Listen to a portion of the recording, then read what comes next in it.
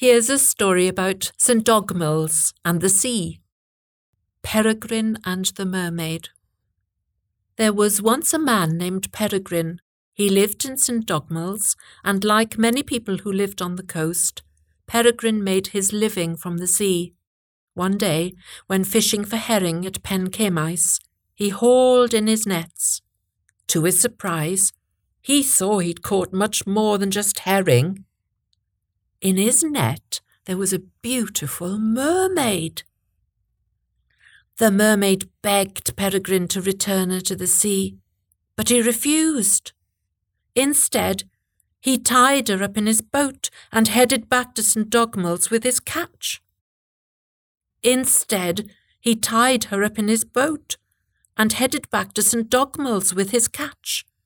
The mermaid was not at all happy, as you can imagine.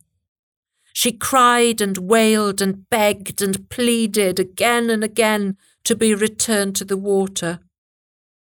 Eventually, as Peregrine reached the sandbar at the mouth of the river, he finally took pity on the mermaid and told her he was going to release her.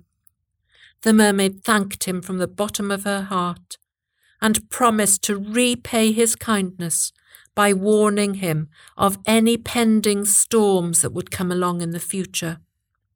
Several days later, to be exact, so they say, on the 30th of September 1789, it was a nice calm morning.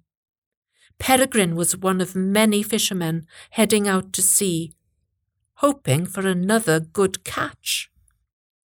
But just as he was nearing the sandbar, who should appear but the mermaid?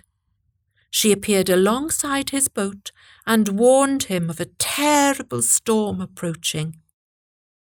Peregrine heeded her warning and headed back to the safety of the shore.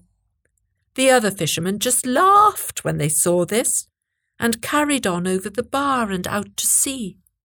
But later that day a very fierce storm blew up. It whipped the sea into a frenzy, and the howling winds and pummelling waves destroyed the other boats from St Dogmaels.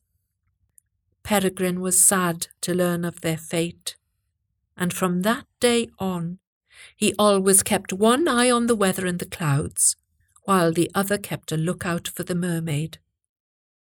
So now if you happen to be passing through St Dogmaels, do look for the mermaid statue. It's at the end of the jetty.